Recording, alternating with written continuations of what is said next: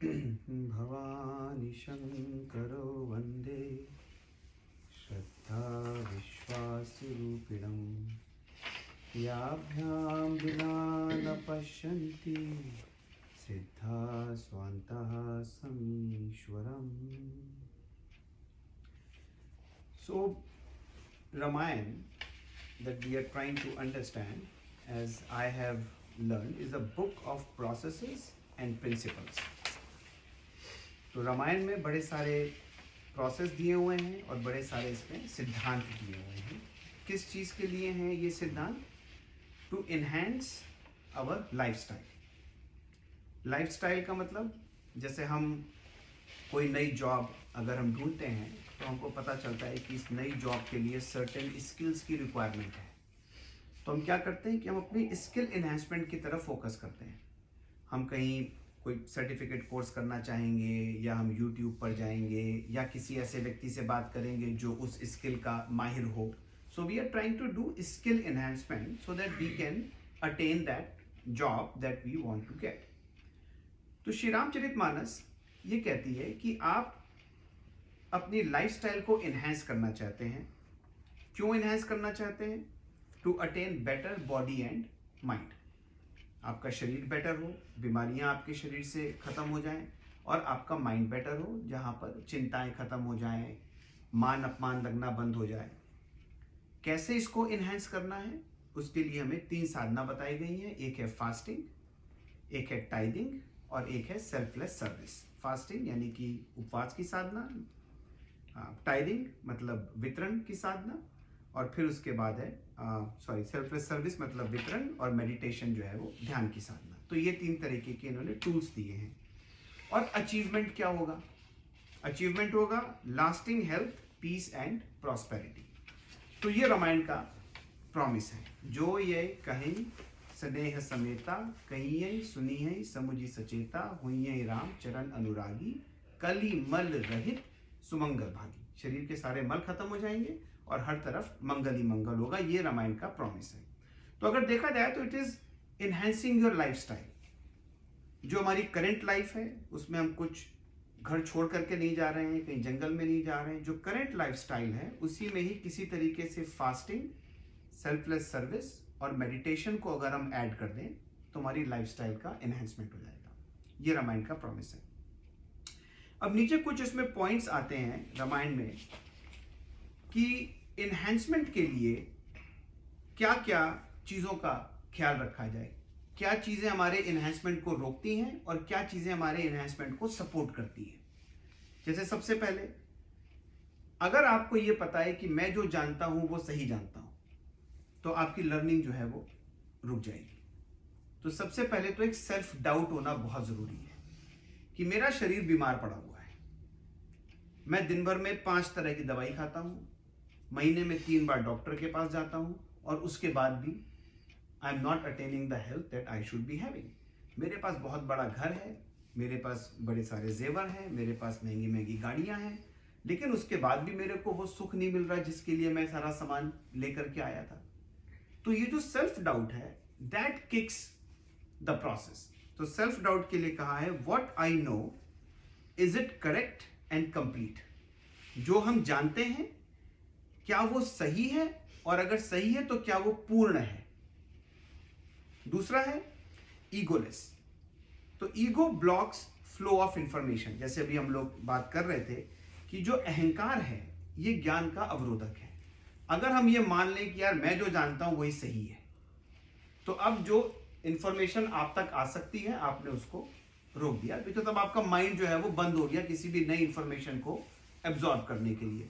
कि नहीं जी, मैं तो सुबह शाम 2 बार मंदिर जाता हूँ, मैं तो आरती करता हूँ, मैं सुंदरकांड पढ़ता हूँ, मैं सब करता हूँ, तो मैं जो जानता हूँ वो सही है. तो भाई फिर ठीक है, आप अपनी लाइफ को जैसे आप चला रहे हो आप चलाओ. तो ये 2 चीज़ें बहुत ज़रूरी हैं किसी भी तरह के एनहेंसमेंट के लिए. अगर हम रामायण को हटा भी दें, अगर हम एक नॉर्मल बातचीत में करें कि एक बच्चा है जिसको आप कुछ पढ़ाने की कोशिश कर रहे हो, अगर उसको ये समझ में आ जाए कि यार मैं टीचर से ज़्यादा जानता हूँ, तो अब वो टीचर आइंस्टाइन ही क्यों ना हो, वो उस बच्चे को कभी समझा नहीं सकता. वो तो जब तक कि उस बच्चे को, जब तक कि उस स्टूडेंट को इस बात का एहसास नहीं होगा कि मैं जो जानता हूं उसमें शायद कुछ कमी है, तब तक बताने वाला आपको बता नहीं पाएगा। जैसे मैंने एक बार एग्जाम्पल लिया था कि कृष्ण और अर्जुन दोनों बचपन के दोस्त हैं, बचपन से एक साथ पले बड़े, खेले कूदे, थे बोथ आर कजन्स। और गीता का जब टाइम आया तो अर्जुन ने भगवान से पूछा कि ये गीता मेरे को अब क्यों दी? हम तो इतने सालों से इकट्ठे थे, तो कभी भी तुम मेरे को ले जा करके गीता का ज्ञान दे सकते थे। बिकॉज द रीजन इज कि जब तक आपके मन में अहंकार है, जब तक आपके मन में सेल्फ डाउट नहीं आएगा, जब तक अर्जुन के मन में सेल्फ डाउट नहीं आया कि क्या मैं जो करने जा रहा हूं ये सही है, क्या इतने लोगों को मारना सही है, जब वो सेल्फ डाउट आया तो उधर से भगवान कह रहे हैं मैं तो शुरू से तुम्हारे साथ में हूं, तुम्हारे ईगो ने वो बैरियर बना करके रखा था, तुमने वो बैरियर हटाया और गीता जो है वो आपको डिलीवर कर दी गई। तो एक सेल्फ डाउट होना जरूरी है, और दूसरा दिमाग में यह आना जरूरी है कि मैं जो जानता हूं उसमें कुछ कमी है। अब आपके पास जब इंफॉर्मेशन आएगी तो you will be more absorbing. छोटा बच्चा है, हम कहते हैं बच्चे स्पंज की तरह एब्जॉर्ब करते हैं, क्यों? ईगो नहीं होता। बच्चे को जो माँ ने बोला विश्वास करके उसने फॉलो किया, बच्चे को जो टीचर ने बोला विश्वास करके फॉलो किया, अब उसकी एब्जॉर्बिलिटी बढ़ती जा रही है। जैसे जैसे हम बड़े होते जा रहे हैं हमारा माइंड जो है वो अपने ही राइट और रॉन्ग के डिसीजंस ले रहा है, और हमारी एब्जॉर्प्शन पावर जो है वो कम होती जा रही है। हम शादी हो गई, बच्चे हो गए, जॉब में आ गए, हमको लगने लगा कि अब तो हमने इतनी जिंदगी देख ली, अब हम जो जानते हैं वही सही है, तो लिहाजा सारी जो है वो हमारी ग्रोथ रुक जाती है वहां पे। तीसरा है comfort zone. You can not have the cake and eat it too. इसका मतलब है कि कंफर्ट जोन में रह करके जब तक हम जिस लेवल पर है, अगर हम उसी लेवल में सोचें कि हमको यहीं पर कुछ मिल जाए, तो ऐसा नहीं हो सकता है। ये हम सब ने अपनी लाइफ में अचीव किया है, डजंट मैटर स्पिरिचुअल और रिलीजियस और not. Day to day life में भी हम देखते हैं कि आपको अपने कंफर्ट जोन से बाहर निकलना पड़ता है। कंफर्ट जोन जो सबसे ज्यादा अवरोधक है कम से कम हमारी साधना में, एक तो आलस्य है कि अरे यार सुबह कौन उठे यार, रजाई से कौन निकले ध्यान करने के लिए, ये तो हर हफ्ते आते हैं बोल के चले जाते हैं, इनकी जेब से तो कुछ जाता नहीं है, लेकिन वो आलस्य है, उससे हमको बाहर निकलना पड़ेगा। और दूसरा क्या है? सबको होता है। और दूसरा क्या है? दूसरा है दोषारोपण। हम किसी काम को अपने कंफर्ट जोन से ना करने के लिए 3 चीजों के ऊपर दोष डालते हैं। अभी समय ही नहीं है हमारा यार, हाँ यार हम जिम जाएंगे लेकिन अगले महीने की 1 तारीख से ज्वाइन करेंगे, है ना? दूसरा क्या है? परिस्थिति, अरे यार अभी तो सर्दियां हैं, अभी कैसे किया जाए। और तीसरा क्या है? व्यक्ति, मैं इस आदमी के साथ रहती हूँ, मुझे कभी करने नहीं देता। ये बहुत ही कॉमन गैप्स हैं हमारी अंडरस्टैंडिंग में कि दोषारोपण जो है वो हमें हमारे कंफर्ट जोन से बाहर नहीं निकलने देता। चाहे वो खुद का आलस हो, चाहे हमने सामने वाली परिस्थिति को रीजन बना दिया हो, चाहे हमने सामने वाले व्यक्ति को रीजन बना दिया हो, और चाहे हमने समय को रीजन बना दिया। आई नो बात हंसी मजाक की है, लेकिन ये ट्रू है ये हमारे साथ, राइट? अगर हम सब लोग अपने आप को इंट्रोस्पेक्शन करने देखें तो हमारी ग्रोथ में जो सबसे बड़ी हिंड्रेंस है वो ये है। इसीलिए तो तुम्हें देख रही हूं, किसी व्यक्ति की वजह से मैं जा नहीं पा रही हूं।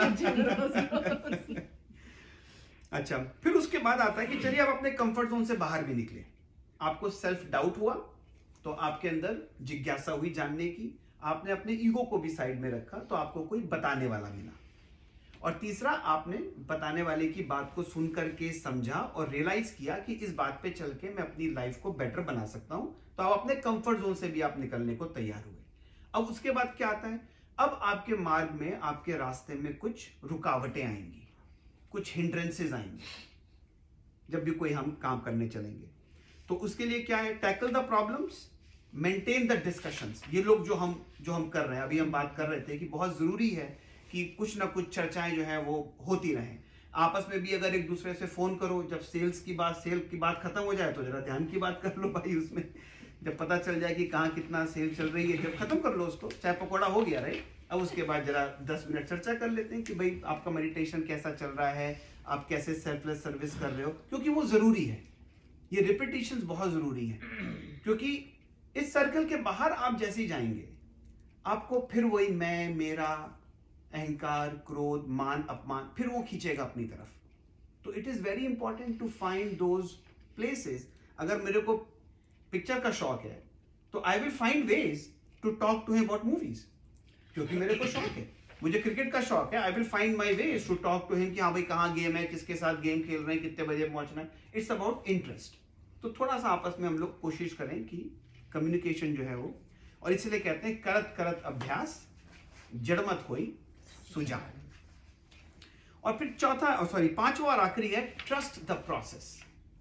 हम लोग जो भी मैनेजमेंट के लोग हैं, हम सब लोग अपनी टीम्स को यही बताते हैं कि अगर हमने कुछ एसओपीज और वर्क फ्लोज अगर हमने इन प्लेस रखे हुए हैं, now trust the process, let the process take its time. और प्रोसेस के बीच में अगर कुछ प्रॉब्लम्स आ रही हैं, कुछ कंफ्यूजन हो रहा है, then let's go back and start discuss. Team meetings करते हैं, टीम बिल्डिंग करते हैं, ब्रेन स्टॉर्मिंग करते हैं, नोट्स बनाते हैं, क्वेश्चन आंसर्स करते हैं, but let's stick on the process. तो रामायण में जैसे भी पहले भी चर्चा कर रहे थे, बहुत सारे इंस्टेंसेस हैं, बहुत सारे कैरेक्टर्स हैं, लेकिन एक जो लाइफस्टाइल एनहांसमेंट का मेरे को एक बहुत अच्छा एग्जाम्पल लगता है वो हनुमान का है. हनुमान जो है वो सीता की खोज के लिए निकलते हैं, उनके लिए बहुत बड़ा एक ये प्रोजेक्ट है. तो हनुमान कैसे इस चीज में फिट होते हैं और हम कैसे उसको अपनी डे टू डे लाइफ में एक्सपीरियंस करते हैं. तो अगर आज ये पूरा डिस्कशन नहीं हो पाया तो मे बी नेक्स्ट टाइम उसको फिर से कंटिन्यू करेंगे. तो सबसे पहले तो देखें कि हनुमान कौन है and why Hanuman. Why not Angad, why not Sugriva, why not दो ब्रदर थे नल नील जामवंत. बहुत सारे भगवान के पास तो बड़े सारे लोग थे वहां पे, बट वाई हनुमान. तो Hanuman is the symbol of Hanuman, जिसके मान का हनन हो चुका है. Egoless. वही आदमी अपनी लाइफस्टाइल को इनहेंस कर सकता है. अगर आप इसमें देखें तो एक क्वालिटी क्या थी, ईगोलेसनेस बहुत जरूरी है. तो हनुमान का मतलब वो व्यक्ति जिसके मान का हनन हो चुका है, जो ये मान के चलता है कि मेरे अंदर कुछ नहीं है, मुझे बताओ, मुझे सिखाओ कि मैं अपने आप को और बेटर कैसे कर सकूं.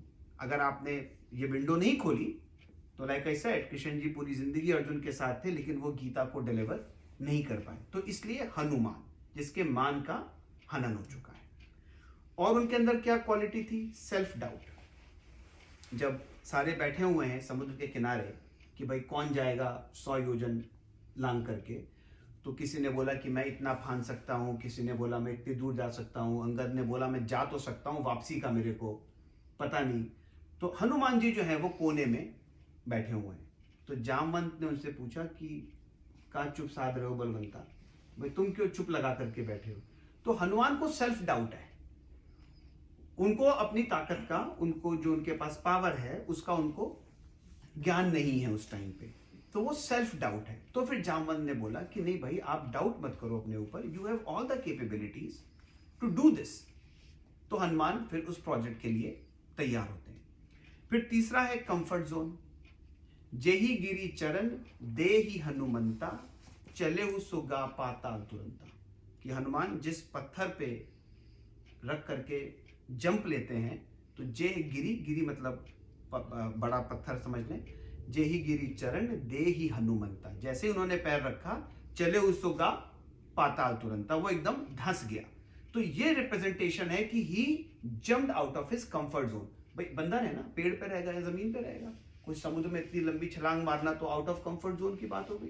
तो he decided to get out of his comfort zone. अब वहां पे आलस्य नहीं है, वहां पर अब हनुमान जी कोई बहाना बनाने की बात अब नहीं कर रहे हैं कि नहीं अभी थोड़ा जरा वेदर ठीक हो जाए फिर मैं जंप मारूंगा, या मैं कुछ खाने पीने का कर लूं, उसके बाद मैं देखता हूं क्या करना है, या चलो आज रात छोड़ो कल सुबह सुबह. ऐसा कुछ नहीं है. जैसे ही जामवंत ने उनके सेल्फ डाउट को क्लियर किया, he was ready to execute it right there and then. जेहि गिरी चरण देहि हनुमंता, चले सुगा पाताल तुरंता. इसमें एक पॉइंट और है बड़ा इंपॉर्टेंट, इसमें ईगोलेसनेस के ऊपर आते हैं वापस. ये मैं पॉइंट मिस कर गया बताना. जब हम अपने आप को ईगोलेस करते हैं और हमको सामने से कोई बात बताने वाला मिलता है, तो उसमें दो एस्पेक्ट हैं बहुत जरूरी. एक जगह पर चौपाई आई है कि ये पंचवटी का सीन है कि भगवान राम जो हैं वो बैठे हुए हैं इस फटिक शिला पत्थर के ऊपर बैठे हुए हैं, और लक्ष्मण उनसे कुछ सीखना चाह रहे हैं, कुछ चर्चा करना चाह रहे हैं. तो चौपाई आई है, एक बार प्रभु सुख आसीना, लक्ष्मण कहें वचन छल हीना, ये बहुत इंपॉर्टेंट है और ये डे टू डे लाइफ में हम लोग अपनी जॉब्स में भी देख सकते हैं इस चीज को, बहुत इंपॉर्टेंट है। अगर आप किसी से कुछ सीखना चाहते हो, अगर आपको किसी से कोई गाइडेंस चाहिए या पेरेंट्स से चाहिए या बॉस से चाहिए या मित्र से चाहिए, किसी से भी आपको कोई गाइडेंस चाहिए, तो दो चीज बहुत इंपॉर्टेंट है। एक तो जो गाइडेंस देने वाला है वो सही फ्रेम ऑफ माइंड में हो, he should be available to listen to you and then tell you whatever you are asking.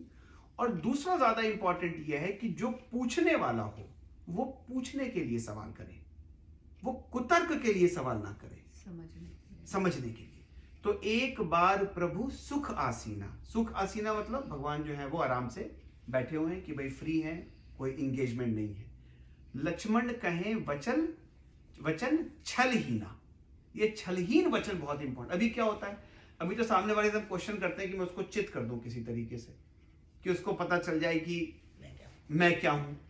तो अब ना बताने वाला आपको बता पाएगा और ना जिसने क्वेश्चन पूछा उसकी तो इंटेंशन थी भी नहीं क्वेश्चन पूछने की, वो तो केवल चित करना चाहता था। और ये हमारी डे टू डे लाइफ में होता ही है कि अगर आपको किसी से कुछ सीखना है तो you have to make sure the person you are trying to learn from is at the right place at the right time. अब हम लोग कहीं अगर मान लीजिए पार्टी कर रहे हैं, अब अगर कोई मुझसे आकर के सत्संग की बात करे तो बोलूंगा भाई साहब अगले थर्सडे का वेट कर लो यार अभी, क्योंकि अभी वो टाइम नहीं है, वो अभी माहौल नहीं है उस चीज का। तो एक बार प्रभु सुख आसीना, टाइम ऑप्टिमम होना चाहिए। और दूसरा वचन छलहीन, कि अगर आप क्वेश्चन करें और आपका सीखने का मन है तो फिर क्वेश्चन अंदर से सीखने के लिए होना चाहिए। तो ये भी एक ईगोलेसनेस की, क्योंकि जब जामन ने हनुमान को बोला कि क्या चुप साध रहे हो बलवंता, तो फिर हनुमान ने बोला कि आप मेरे को बताओ कि मैं क्या करूं। तो उस वक्त जो हनुमान का क्वेश्चन था कि मुझे बताओ, वो वाकई समझना चाहते थे कि please guide me so that I can carry this project forward. फिर जामवंत ने उनको रियलाइज कराया कि भाई तुम्हारे पास ये शक्तियां थी लेकिन मुनि के श्राप के कारण तुम भूल गए थे, वो थोड़ा कथा वाला पार्ट है। But that's how Hanuman approached Jamvant कि you are giving me a task to do, I am having self doubt, please guide me how to do it. और फिर उसके बाद तो ये ईगोलेसनेस में ये भी एक बहुत जरूरी है कि आप जब भी किसी से कुछ सीखें तो अपने को छोटा मान करके आप सीखें। तो एनीवेज, तो हमने देखा कि हनुमान पहले तो सेल्फ डाउट क्लियर हुआ, फिर उनका ईगोलेसनेस अचीव हुई, फिर उसके बाद कंफर्ट जोन से वो बाहर निकले। अब इसके बाद आती हैं हिंड्रेंसेस क्या आई। तो हिंड्रेंसेस में ये बहुत ही इंटरेस्टिंग है। तो जब हनुमान चले हैं तो 3 तरह की उनके पास बाधाएं आई हैं। तो पहले तो मैं कैरेक्टर का नाम बता देता हूं। सबसे पहले है सुरसा, फिर आई है सिंघनी और फिर आई है लंकिनी। तो जात पवन सुत देवन देखा, जैसे सबसे पहला शुरू हुआ कि जैसे ही हनुमान जी ने छलांग मारी तो जात पवन सुत देवन देखा, हनुमान जी को जाते हुए देवताओं ने देखा। एक तो देवता मेरे को समझ में नहीं आता ये बहुत ही कॉम्प्लिकेटेड कैरेक्टर है। देवता क्या है आप देखिए, अगर कोई भी ऋषि मुनि कहीं तपस्या कर रहा है तो सबसे पहले गद्दी किसकी हिलती है? इंद्र की हिलती है। भेजो भैया तुरंत इनकी तपस्या जो है वो भंग करो। क्या है इसका रिप्रेजेंटेशन? कि आप जब जब साधना की तरफ बढ़ेंगे आपकी इंद्रियां आपको उससे डाइवर्ट होने के लिए, आप 10 मिनट आंख बंद करते हो 4 बार फोन देखने का मन करता है। एक रोटी खा ली, अच्छा भाई हो गया, बॉडी में इतना अनाज चाहिए, नहीं यार एक और दे दो खाने के लिए। तो जब जब आप साधना की तरफ बढ़ोगे, जब जब आप फास्टिंग, सेल्फलेस सर्विस, मेडिटेशन की तरफ आप बढ़ोगे, इंद्र का सिंहासन सबसे पहले डोलना शुरू होगा। जो आपका मन है, इंद्रियों का राजा मन, जो आपका मन है वो तुरंत आपको करने की कोशिश करेगा कि नहीं भाई कहा तुम यार ध्यान के चक्कर में पड़े हुए हो तो दिस इज हाउ देवता इस तरीके से एक्ट करते हैं। तो जात पवन सुत देवन देखा, तो देवताओं ने सबसे पहले उनको देखा। तो अभी क्या होता है कि हम सुबह सो करके उठ रहे हैं, अब सोचने की रजाई में बैठे हैं, या हम रजाई छोड़ करके भाई 15 मिनट का ध्यान कर लो जा करके, लेकिन नहीं, आपकी जो इंद्रियां हैं, जो आलस्य है वो आपको खींच रहा है। शाम को आधे घंटे एक एपिसोड कम देख लो नेटफ्लिक्स पे, 15 मिनट ध्यान कर लो, लेकिन नहीं, मन क्या करता है कि नहीं यार जो चल रहा है इसी को चलने देते हैं। फैक्ट है, सारी चीजें कोई बनी हुई चीज नहीं है, हम सब एक्सपीरियंस करते हैं इस चीज को। लेकिन I am just trying to connect how simple this book of Ramayana is and how directly connected it is with our life. एक एक कैरेक्टर, एक एक इंस्टेंस कैसे कनेक्टेड है. तो एनीवेज, तो जाट पवन सुत देवन देखा. अब देवताओं ने एक सबसे पहले उनको एक विपत्ति भेजी. सबसे पहले जो विपत्ति भेजी उसका नाम है सुरसा. सुरसा नाम अहिन के माता.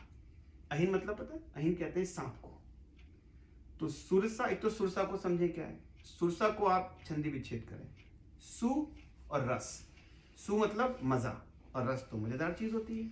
तो सुरस जिसमें मजा है. ये ऐसी बाधा है आपकी साधना में जो बाधा पहुंचाने वाला आपका नुकसान नहीं चाहता है, लेकिन बाधा पहुंचती है क्योंकि उसका नेचर है.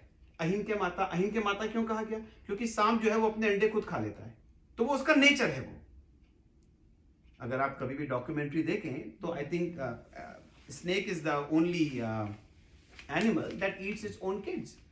तो कहने का मतलब ये है कि ये जो सुरसा है इसको कहा गया है सतोगुणी बाधा. सतोगुणी मतलब इसका इंटेंशन नहीं है आपको डाइवर्ट करने का, लेकिन out of nature, out of concern ये आपको डाइवर्ट करती है. जैसे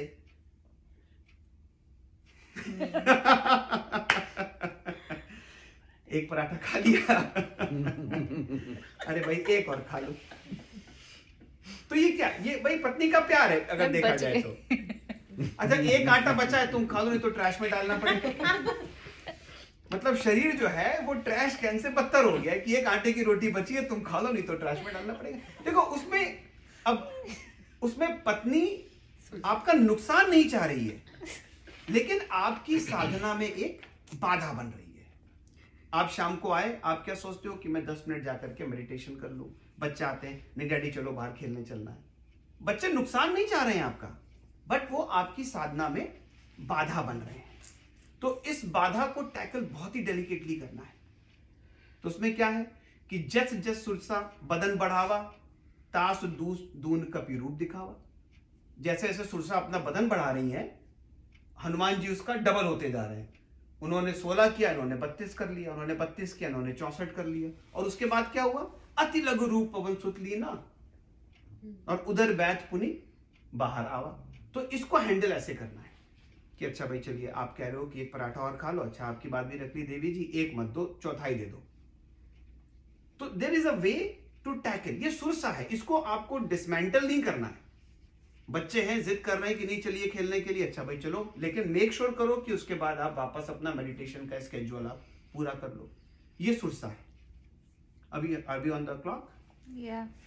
ओके. तो इसके बाद की बाधाएं हम लोग अगली बार डिस्कस करेंगे. इसके बाद 2 बाधाएं और आती हैं.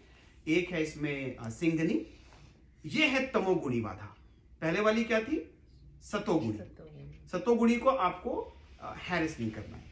आपको क्या करना है कि जितना हो सके अवॉइड करें. और अगर नहीं मानी जा रही, अच्छा भाई चलो थोड़ा सा आपने सामने वाले की दिल की बात रख ली और उधर बैठ पुनी बाहर आवा, और उसके बाद नमस्कार करके अपनी साधना पर वापस चले गए. इसके बाद जो आती है सिंघनी. सिंघनी आपकी तमोगुणी बाधा है. इस बाधा को आपको बिल्कुल भी टॉलरेट नहीं करना है. डिटेल में अगली बार बताएंगे. और उसके बाद है Lankini. If you want, you can continue. Okay. नहीं फिर वो पूरा ही तो हो जाएगा, फिर नेक्स्ट कर टाइम सकते करेंगे. हैं अगर ओके. तो चलिए, तो जो सिंघनी है, तो सिंघनी के बारे में कहा क्या गया कि निशिचरी एक सिंधुमा रही और करी माया नभ के खग ग्रही. ये एक ऐसी निश्चरी है जो सिंधु यानी कि सागर में रहती है और क्या करती है? करी माया, माया करके नभ के खग ग्रही. जो ऊपर जो पशु, जो पक्षी उड़ रहे हैं उनकी परछाई पानी में पड़ती है और उनको जो है वो पकड़ करके और वो खींच लेती है नीचे. परछाई को पकड़ करके उनको नीचे खींच लेती है और उसका वो भोजन करती है. इसको हनुमान ने बिल्कुल टॉलरेट नहीं किया. इसको तो हनुमान जी ने एकदम जान से खत्म कर दिया कि नहीं भाई, I can not tolerate this. तो ये बाधाएं क्या हमारी लाइफ में है कि वो लोग जो कॉन्स्टेंटली, भाई हम लोग जॉब कर रहे हैं, राइट. जॉब में हमारे पास कुछ कोवर्कर्स होते हैं जिनकी आदत होती है डिस्ट्रैक्ट करने की. अभी we are work oriented people. आपके सामने गोल्स हैं, आपको टारगेट अचीव करने हैं, तो आप ऐसे लोगों को बिल्कुल साइड में कर देते हो आप कि नहीं भाई, my 1 point attention is this. क्योंकि हनुमान जी क्या कह रहे हैं? जिमी अमोघ रघुपति के बाना. ते ही भांति चले, he is trusting the process, कि जैसे राम का एक बाण जिमी अमोघ रघुपति के बाणा, एक बाण जो है वो एकदम स्ट्रेट डायरेक्शन में जा रहा है, ते ही भांति चले हनुमाना, तो because he is trusting the process.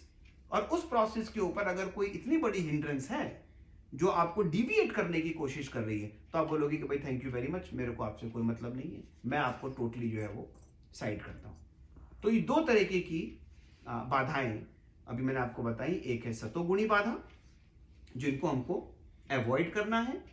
Normally ये लोग वो हैं जो इनहेरेंटली हमारा नुकसान नहीं चाहते हैं, लेकिन एक रिलेशन कह लें या ऊपर प्यार है या कंसर्न है, तो उन लोगों को हमको थोड़ा सा उनका भी ध्यान रखें, लेकिन मेक श्योर करें कि उनको ये पता चले कि मैं किस पर्पस के लिए जा रहा हूं, ताकि नेक्स्ट टाइम जब उनके मन में भी ऐसी बात आए तो उनको भी पता चले दैट यू आर गोइंग जिमी अमोघ रघुपति के बाणा, कि आप एक प्रोजेक्ट के ऊपर जा रहे हो, let me help you support it. और उसके बाद जो तमोगुणी बाधा है वो है सिंगिनी, उसको जो है वो बिल्कुल अवॉइड कर देना है। तो आज की यहीं पर खत्म करते हैं, फिर आगे और फिर बताएंगे। बोल गुरुदेव भगवान की जय।